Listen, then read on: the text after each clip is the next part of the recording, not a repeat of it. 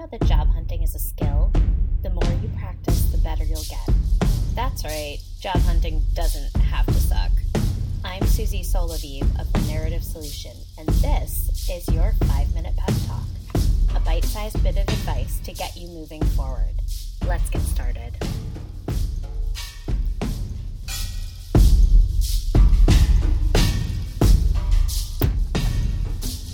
Hello, you cool cats and kittens, to borrow one from Carol Baskin. Today we're going to be talking about money, friend or foe.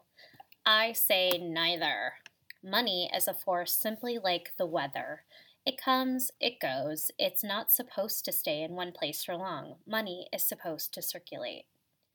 However, most of us have lots of feelings around money, to put it mildly. We feel shame. At least I did. We feel embarrassment. We can feel guilty. I think a lot of people have guilt around money. So how is this related to the job hunt? Well, some of our shame around job hunting comes from the fact that we don't have as much money as we want, or any money at all coming in, or that we have to receive money from outside sources such as our friends, family, or the state. We want to believe that we are sufficient unto ourselves and therefore should have money coming in at a rate we determine. Now, all of this is possible. It is completely possible to have the amount of money you want coming in the time that you want it coming in. But it's not possible until you clean up some of your feelings around money. And how do we clean up our feelings? Well, we start by recognizing them. More importantly, we start by recognizing that feelings are not really what we need to clean up. It's our thoughts. Our thoughts around money are what are killing us and stopping us from getting the jobs that we want, need, deserve, and will do beautifully in. So, I would like for you today, dear job seeker, to sit down and choose data over drama. Let's eliminate feelings. Let's not even think too much. Let's just get some cold, hard facts. And then, once we know the details, we can decide what we want to think and how we want to proceed. So the first number that I ask my clients to obtain is their spaghetti number. So if you were to only eat spaghetti and pay all of your expenses, housing, loans, I think cell phone qualifies as an expense, then how much would you need to make? Spaghetti is one of the most inexpensive foods available. How much would you need? Is it as much as you think? Is it more? It might be. Some of my clients think that $100,000 is their spaghetti number, but when they really do the math, it's only 70. And some of my clients who don't have young children or other dependents to support, they can get by on $30,000 a year. And that's just fine. Okay, sit down, calculate your spaghetti number. I'll wait. You can pause this recording. I'm going to assume you have it, and now we're going to calculate your next number. Your next number is your pretty comfortable number. You get to eat out once a month, maybe twice a month. You occasionally go to the movies.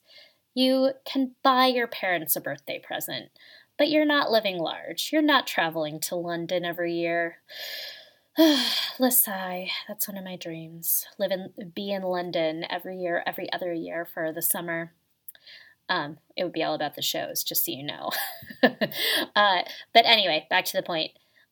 You're still living, but your lifestyle has gone up a notch. Okay, figure out what that number is. I'm going to assume that you paused, and if you didn't pause right now, figure out that number. Okay, by now, comfortable number. Now let's go with your LOL, pie in the sky, living large number. You are investing, you are saving, you are buying, you are spending, you are traveling on vacation twice a year. I mean, some people would say that's not living large. Maybe your big dream is to travel 4 times a year. Work that into that budget. You're still living in the same place though, okay? Let's not go too crazy.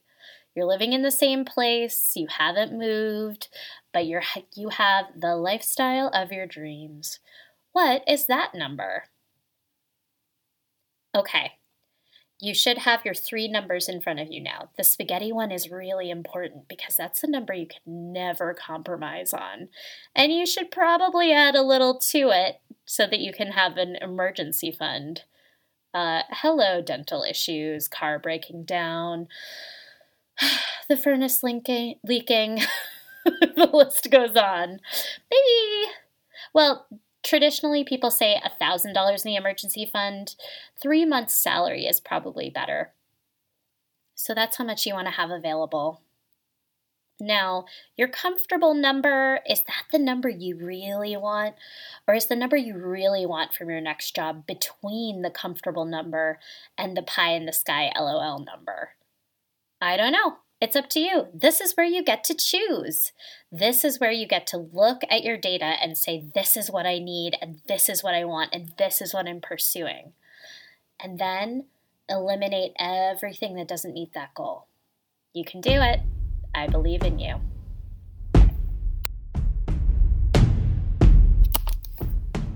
Thanks for listening. For more information on the Narrative Solution and how to get you moving forward in your job hunt, please visit thenarrativesolution.com or find us on Instagram at thenarrativesolution. Don't forget to rate, review, and subscribe, and we'll see you next time.